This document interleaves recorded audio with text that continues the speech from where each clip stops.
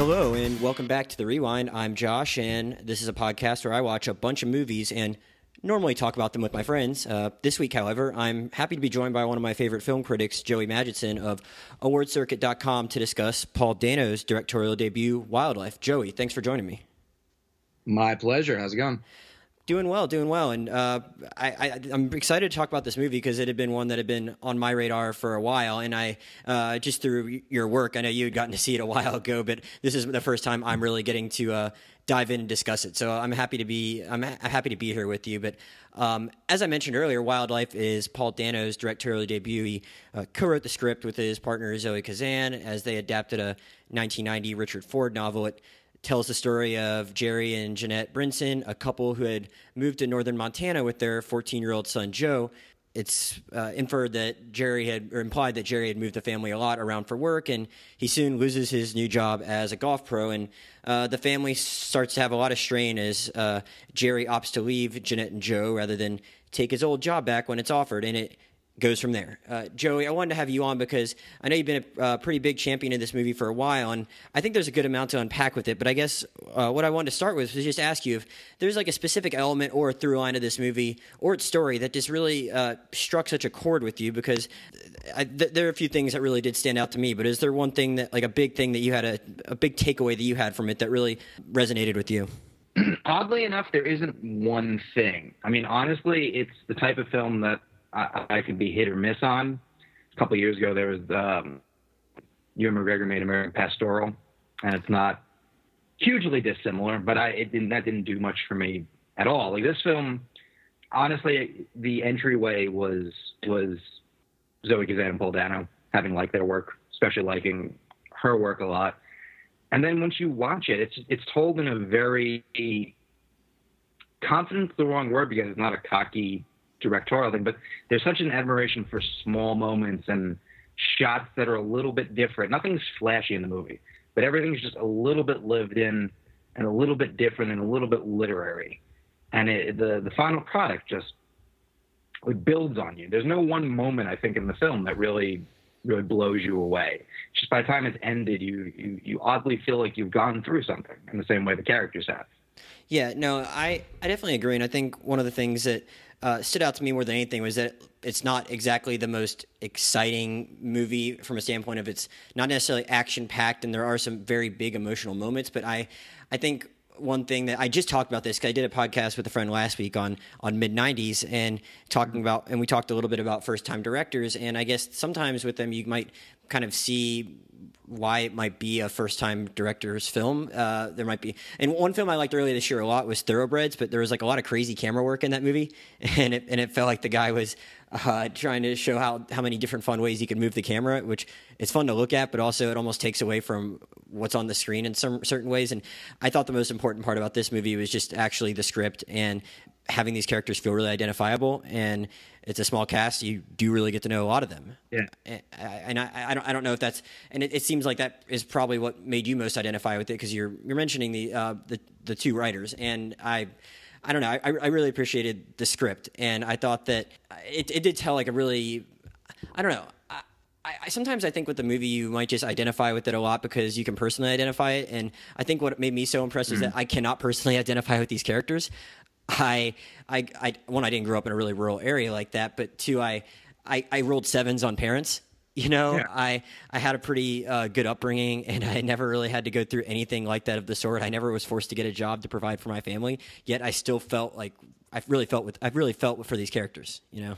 Yeah, no, it's the same trick that a Bruce Springsteen pulls. You can associate with an upbringing you didn't have. Hell, I mean, he says he didn't have that upbringing in some ways, but that's the magic trick. Sorry, yeah. I'm quoting Springsteen on Broadway because I'm going to do that until I die. Oh, go for it. Yeah, no, there's when you talked about directorial debuts, I think especially with an actor who makes a directorial debut, there's a couple of types of versions that they make. There's the one where they want to move the camera around a lot and show that they're a filmmaker, and that can go a couple different directions. Sometimes it's great, sometimes it's rough. There's the ones who like definitely learn something from a filmmaker. You know, they want to make their version of an X movie. Like you could argue that if DiCaprio ever makes a movie, he's going to probably try to make a Scorsese movie just because it's what he's been working with in his brain a lot. But for Dano, I like that it was more just, I think I know how to tell the story. Not that there was any particular, angle that he took to it.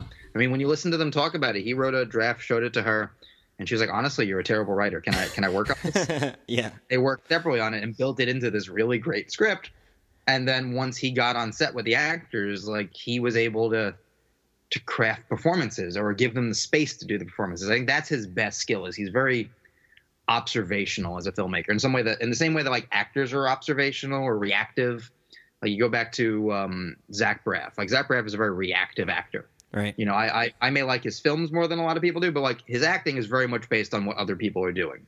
Dano's not necessarily that way, but his filmmaking gives a sort of reactive look to things. Like, there's a lot of scenes of people talking in this movie and processing information, especially the protagonist. He's not young, but he's a child, in the sense that everyone else in the movie is an adult, and they don't always talk down. No, but there are times they do.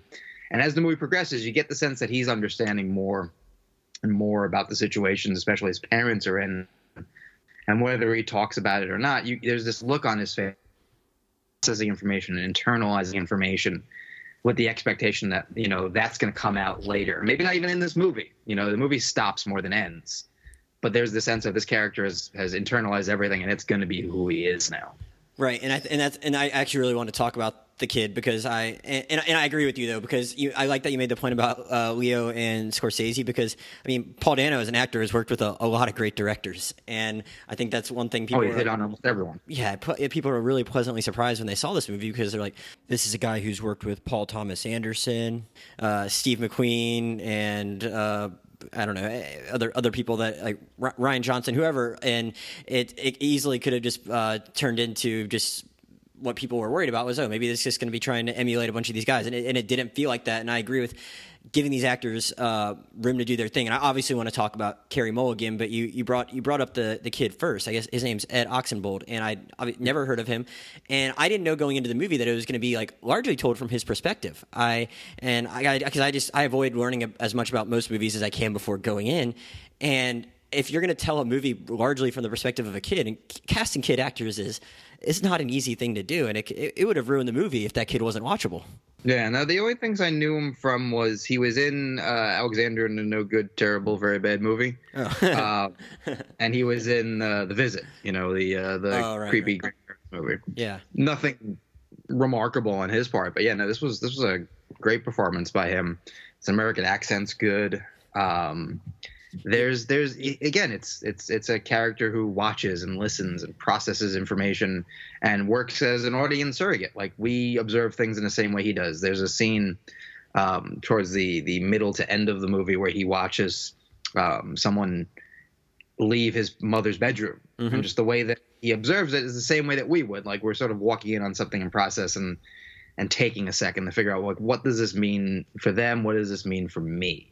Yeah, and that's obviously like a testament to the filmmaking too, because I mean, a lot of films don't allow you just the space to watch their characters process information. It might just be even too dialogue heavy, and they just keep moving, and it takes its time in that regard. But I think the cool thing about that, and like you said, it's very important that you get to watch Joe in those moments. But at the same time, like, he's just a very earnest kid.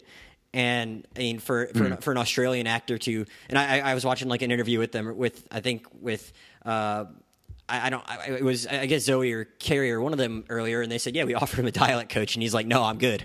It's a very confident, bold statement by him right there. But an Australian kid's able to just portray this very earnest Midwestern kid that well is pretty impressive, because he's just a kid that wants to do good and get a job to help the family. And if you don't really find him that innocent and earnest, I don't think you feel for him as much. And he really gets put through the ringer throughout this movie, and it's really impressive to watch. Yeah, no, everyone in this movie has cracks for him in what they've put out into the world. For him, it's my life is good, let's say. I don't think he thinks he has an amazing life. I don't think he thinks he has a bad life. But as he watches Strife, he starts to realize, like, I have a different upbringing than I thought I did. Just like Carey Mulligan, I'm sure we'll talk about in a minute. Yeah. She has that, like, I'm a housewife. I'm a mother. Everything about this is the way I thought it should be. And as the cracks form, she even has that like tell me what I should do moment in the movie. For Gyllenhaal, he's a man's man type character who would never admit, pride is his issue. We even see it when he doesn't take his job back. But as the cracks form, like how do I reassert that I have a station in life, that I'm not a failure, that I'm not a disappointment to everyone. And his choice is an odd one, but it's one that he thinks is the only choice. Even Bill Camp's character, like he's just sort of an upstanding member of society, and as the cracks form, because it's whether it's love or lust or desire for a connection that's different than he had, like he starts to change. These characters have these moments where they're not any longer who they probably were fully confident they were when we started the movie. And whether that's been building since beforehand or only moments in the film take it, that's part of what makes it so good to me, is like the literary aspect of how there are seeds that were probably there before we got there, and they take root and they sprout by the time we're done. Yeah, and I really like that point, because I think my biggest takeaway from the film was that in some ways, to me, because I really enjoyed seeing things from Joe's perspective, that as I kind of saw it as a movie about how like kids want to grow up until something happens and then they realize that they don't.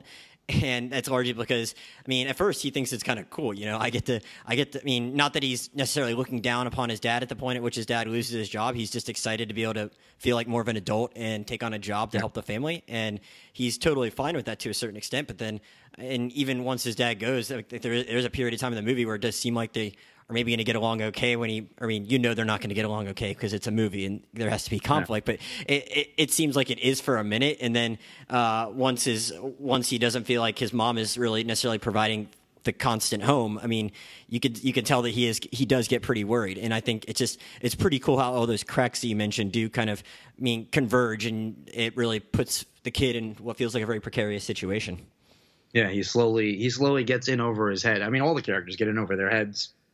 And they have these moments of trying to figure out, like, what do I do now? Is this the new normal? And if it is, how do I navigate it? And for him, he sort of acknowledges, he never quite says it, but I can't navigate it, and I'm not frankly supposed to navigate this. Like I need parents. I need functioning parents who are going to guide me through things. And I have a father who's absent at the moment, who's not an absentee father in the sense of like traditional absenteeism, but he's literally not here right now. Right. And I need him here. And my mother is drifting because of that, and she's getting attention from other people, and she's giving attention to other people when I need, if anything, I need more attention, and not in a needy way, in the way of like I'm experiencing things and I'm navigating life, and I'm sort of rudderless because I don't have someone watching my movements in the same way I did a couple weeks ago. Yeah, and that's where I did want to kind of talk about Carey Mulligan some, because I think a lot of people say like, oh yeah, we have a lot of movies about dysfunctional family these days, but I think what really sets this movie apart is just what it does with that character. And because one thing I thought about a couple of reference points as I was watching this movie. I thought about mainly Revolutionary Road and Blue Valentine, and I thought but like specifically with like those movies though, you're really in it with the couples like pretty much the whole movie, and you're watching those relationships deteriorate just with them there. And I enjoy going back to this early 60s time period, because again, it's something that's very different from what I grew up with. And obviously you're closer to my age than these characters too. And while things are nowhere near as equal for women as they should be today in the workplace, it's certainly not like what it was then, when they were just expected to just be the homemaker. And you're approaching this time where they're kind of brushing up against that. But in something like Revolutionary Road, it's basically Kate Winslet's character becoming pregnant and just being like forced back into that, and they're all in it together, and that's where a lot of the conflict just really boils over. And here it's the exact opposite, in that one of the partners just straight up leaves, and that actually like provides a lot of opportunity for growth and change and that creates a lot of harm. And you get to see this female character actually not be perfect and be messy and not be the perfect homemaker, and because of the fact that the other partner's gone. And I thought that was just like a really unique thing that I did not think felt like any movie I'd seen before. Yeah, no, there was something about this book that clearly inspired him, and it shows. It's not any one element, but like what you said, there's something about it that's different than we've ever seen in this type of film before. And I think these types of films, in broad scope, need the time period. Like if you made this movie and set it yesterday, it wouldn't work in the same way because, I mean, you could Skype your dad. There's so many other ways to occupy your time, to connect with people. His dad would have even had a cell phone. You know what I mean? Yeah. These movies where people feel trapped, physically, mentally, emotionally, however it is, they work best when you literally are trapped. Not to go back to Springsteen, but I will. He tells a story about driving across country, and they stopped in, I think it was Memphis or Nashville, and they lost 2 people. And he's like, and for the young people in the audience, this was 1960 something, 1970. When you lost someone, they were gone. There was no device to contact them. If you couldn't find them anymore, erase them from your memory. They are no longer part of your life. And it's a joke, also true in the sense of if you're alone and you can't contact anyone, you literally can't contact them. I'm sitting here right now, and if I'm lonely, I can pull up this like thing in my hand that is a phone, it's a computer, it's a dating service. It brings you literally everything you want. You can push a button and food comes to you. Like it can do everything. Yeah. And when you remove it from the equation, it becomes a lot more about who's in your immediate circle. And when you only have, for Ed Oxenbold's character, you have 2 people in your circle. Then you have 1 person. Then you have 2, but it's a different 2. Then you have 3 when you've never had 3 before. Well, he also has, and ironically enough, he makes friends with this girl at school, but it's almost like because he has all these outside pressures in life, she probably doesn't ever get into that circle. I think she's there to show that, like, wow, this is like, if everything was right, he would have like a really good connection with this person here, and it's just not quite allowed to happen because of all these external forces. That's a character that, like, you get the sense of he would like to talk to his dad about this. Right. He never gets that. Mm-hmm. Yeah. Well, I mean, and he certainly doesn't talk to his mom about it because she's really off doing her own thing anyway. And even if you would more want to talk to the dad about the girl, like his mom's just not there, or he is pulling away from this girl that wants to be friends with him because he's going to stalk his mom at this car dealership or something like that because he feels like that's something that he really needs to figure out before he takes the time to have friends. Feels this odd responsibility to like fill in different ways without the like ability to do it or the knowledge of how to do it. Right, and I did want to ask you now more specifically about Carey Mulligan's performance because I mean I think you're probably in agreement with most, and I think I am too, that it might just be the best thing she's done, and she's done a lot of really interesting things over the years. What did you make of that performance? Because it's really impressive. She has to do a lot of different things. Like I said, it's not just being that mom. I mean, it's so much more than that. And I think the most impressive thing about it is I don't think you find her as unlikable as she easily could be. No, right. So I'm curious what you made of all that. I mean, I think it's the type of performance that you need to build up to. I don't think we would be praising it as much if this was she'd made it when she made an Education or something like that. There's this like restrained dignity, and then when it breaks, it's more of it breaks in a different way than it would if it was a younger character or a less experienced actress. I think it's not to make a one-to-one comparison, but in the same way that sometimes, honestly, I'll not respond to a performance in the same way a lot of people will.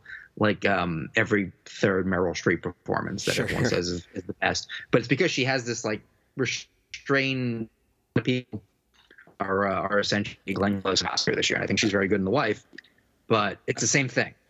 There's this like explosion of from this like very proper feeling, and I think veteran actresses give it. And I think Carey Mulligan's got to that point where she's able to do that. She has the gravitas. Yeah, I recently watched Shame for the first time, and it was like a bigger performance than most of the other stuff I had seen from her. I really love An Education as a movie, but it is in some way more restrained. I mean, that's largely about that. I mean, character experiencing a lot of new things, and it takes on some different elements as that movie goes on, or something like Mudbound or something. I don't know. I really randomly like her in the one episode of Doctor Who that she did, and I haven't watched Doctor Who in a while, but like I've seen that. So I'd seen her do some different things, but I do kind of agree is that like you get used to seeing an actor do something like that, and then I think the second half of this movie, like, she is doing something really big and explosive, almost like that character just kind of like roars onto the screen in shame. But you didn't have as big of a relationship with her at that point when that movie probably came out, for those people seeing it for the first time then. So here you're kind of almost think it's in a more traditional Carey Mulligan mode, and then it turns into something else, and it's like, wow, she's really going for it.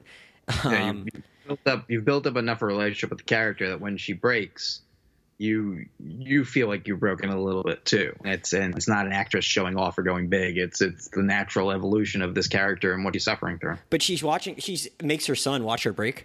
I think she could have easily make awful choices also, like everyone in the movie. Well, yeah, like she definitely does. But it's interesting that she isn't showing it off the night that she actually has Bill Camp come over to their house. It's not like she's doing it in his face, but when they go to his house, she is really making Joe watch a lot more than she could actually have to. And I don't know. What did you make of that? I guess it's her largely showing him what it takes to look what I got to do to survive. When your dad's not here, you sometimes have to do tough things in life. But I mean, it's a very odd thing to watch. It felt a little bit like a character saying, look at, I know you prefer Dad, but look what I have to do now. Look at like, this is his fault. Like, trying to make it he's not here, but he's still affecting us. Look this is because of him that you have to sit here. Like, this is not your dad, but he's here now. Like, there's a lot of like unspoken things that, to go back to what I said earlier, I think like he's internalized and will probably come out 20 years later in therapy or something like that. It's one of those things that leaves open a little bit to interpretation. I like that they made all the characters make interesting choices that you don't normally see in a movie, and then don't necessarily explain them. The characters talk about their feelings sometimes, but there's also a lot that's unsaid. And there's a lot that you see in people's eyes. Yeah, and I like that. I mean, one of the decisions which we touched on at the very beginning of the movie, very beginning of our discussion, though, was about Jerry making that decision to go fight wildfires for $1 an hour. Like you said, it doesn't make a lot of sense on its face. They don't over-explain it, but I think it's pretty clear that this guy is like obviously has pride and like this diluted sense of what it means to be a man and all the machismo that would go into a decision like that. But I mean, it's not like he was doing like a golf pro. Yes, is a very fancy sounding job, but at the same time, the first time we see him at work, he's wiping off a dude's shoes.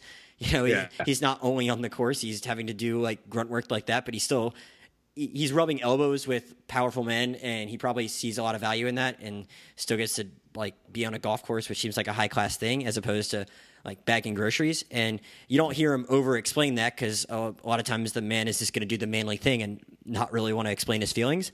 And I kind of appreciate the fact that the movie gets that and doesn't feel the need to explain every little decision to you, because that was apparent to me just by that guy and his performance. Sure. The movie respects its audience in a way that not enough movies do.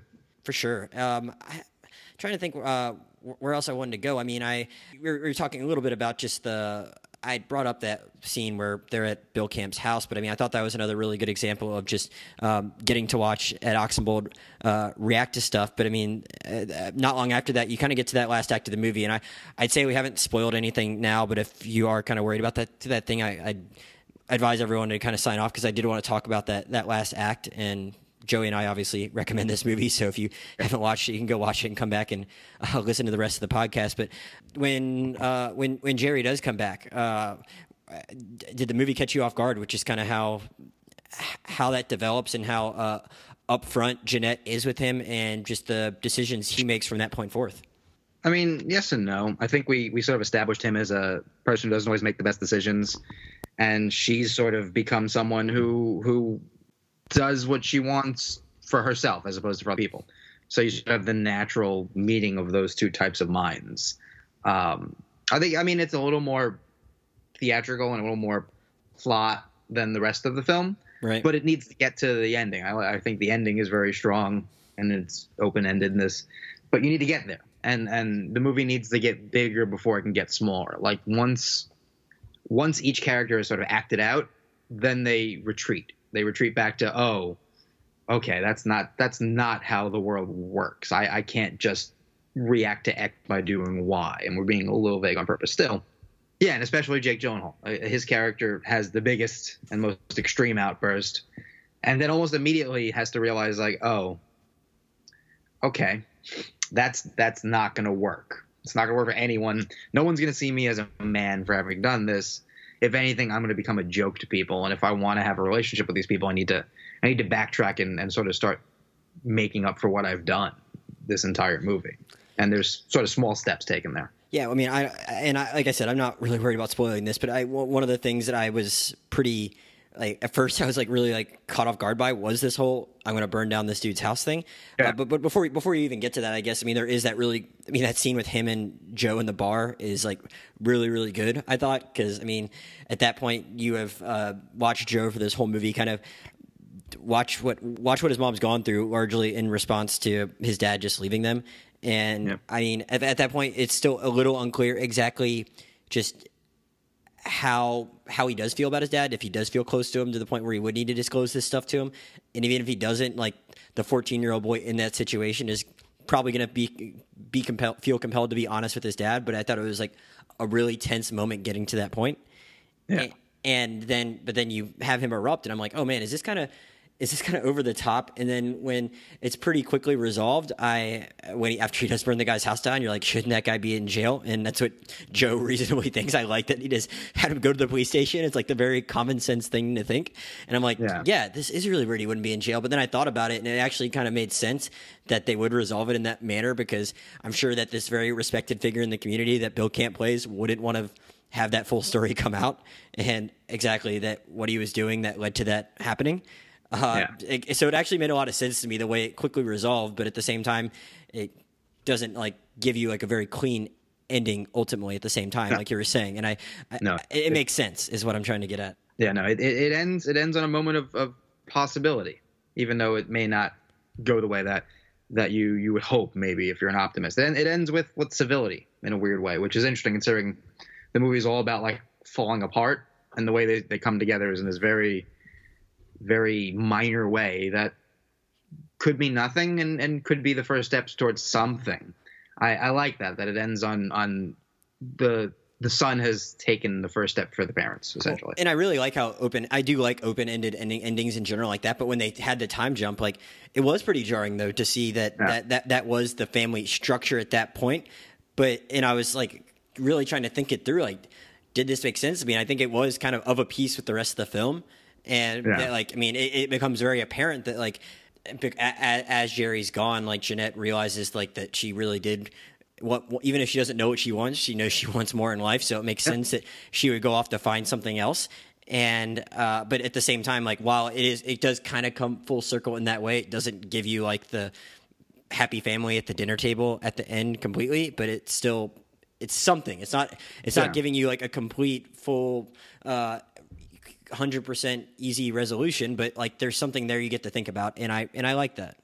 Yep, I agree. It's I think that's part of what makes it so good. And I think like when Zoe Kazan wrote Ruby Sparks, I think there's a similar ending. The movie's a little more upbeat, but in the same way, I think you kind of get a little bit about what interests her. At least I'm going to assume that this was somewhat her doing at least partly the end. I don't know how the book ends, so I can't say for sure, but just my like film brain thinking.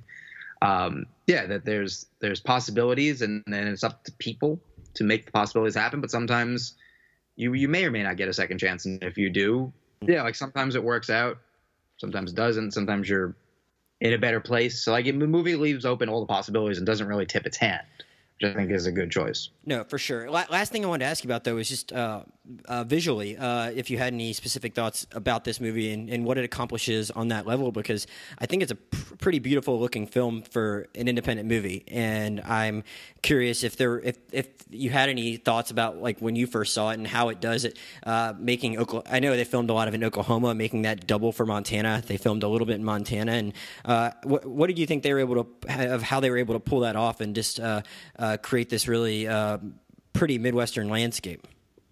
Yeah, no, it's very well shot. It never calls attention to itself, but the shot choices are all very elegant and simple, and the way the camera focuses on maybe a part of the shot that you wouldn't normally see, or it follows when there's an argument going on or someone moving or an actual plot moment happening. The camera might follow to a point you might not normally see. There's these little choices, and they're not flashy choices, but they're all a bit of personality in the movie that sort of make you feel like you're in a unique spot, because I'm going to go on limb and say most people who watch the movie don't live in Montana, never have been to Montana, and it all builds to sort of place you in this version of Montana at this time. You watch a movie set in your hometown in the 60s and it looks different, but you might get the sense of, oh, okay, I know where that is and I know how that might feel to be there.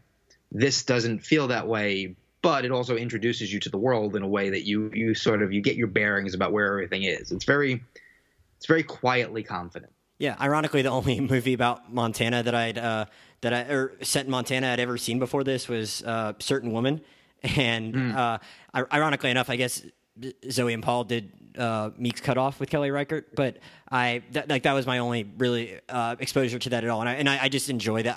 That's one thing I just enjoy about movies. Even if other parts of the movie don't work for you, if it's set in like a place that can really give me a sense of that place that I've really never been before. And like Certain Woman was set in modern day. This is set in the 60s, and I just think it's really impressive when a movie can like really convey that to you, and this kind of.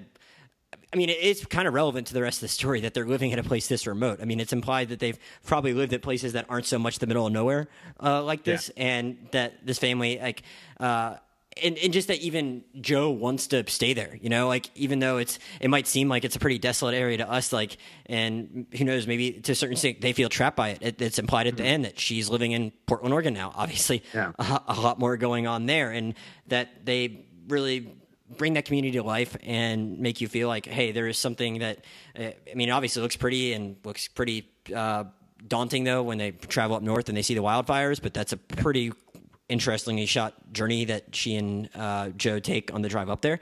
But I don't know, like I was just really impressed by it, because I'm always like really just impressed when a cinematographer and a director are on the same page like that, and they can create a world like that when you know that they are working with limited resources. For sure. No, what they did on that scale is very impressive. Yeah. All right. Well, Joey, is there anything I didn't touch on, or any other final points you wanted to make, or anything else you wanted to convey about this movie before we sign off? No, I think you hit on it. The movie, I think no one moment or no one aspect of it sells it perfectly. I think the final product is really what sets it apart. I mean, it's in my top 10 for a reason.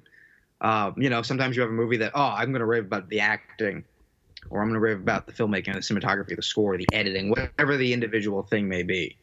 This is a movie where each part is good to very good. Maybe not something that you shout from the rooftops about, but it comes together in such a way that everything is elevated by the other aspect. It's very symbiotic, the relationship every part of the film has with the other part.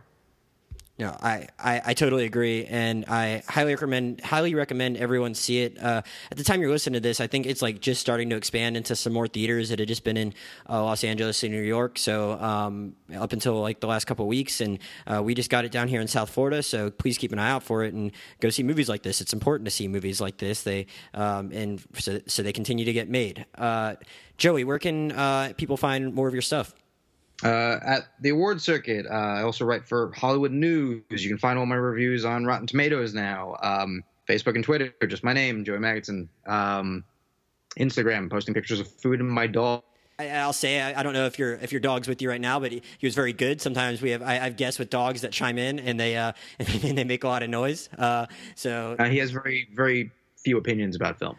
Okay. Well, understandable. As usual, you can find me on Twitter at Josh Jurnovoy, JoshJurnovoy. Same thing on Letterboxd, 2 words. Joey, thanks so much again for doing this. I hope you'll come back and do it again at some point in the future, and I hope everyone checks out your work, because I've enjoyed reading you over the last few years. And everyone else, stay tuned for more. I think at some point after this, I'll have a podcast out on probably Other Side of the Wind and Overlord, and maybe something on Suspiria. So stay tuned for that, and thanks for listening. We'll see you next time.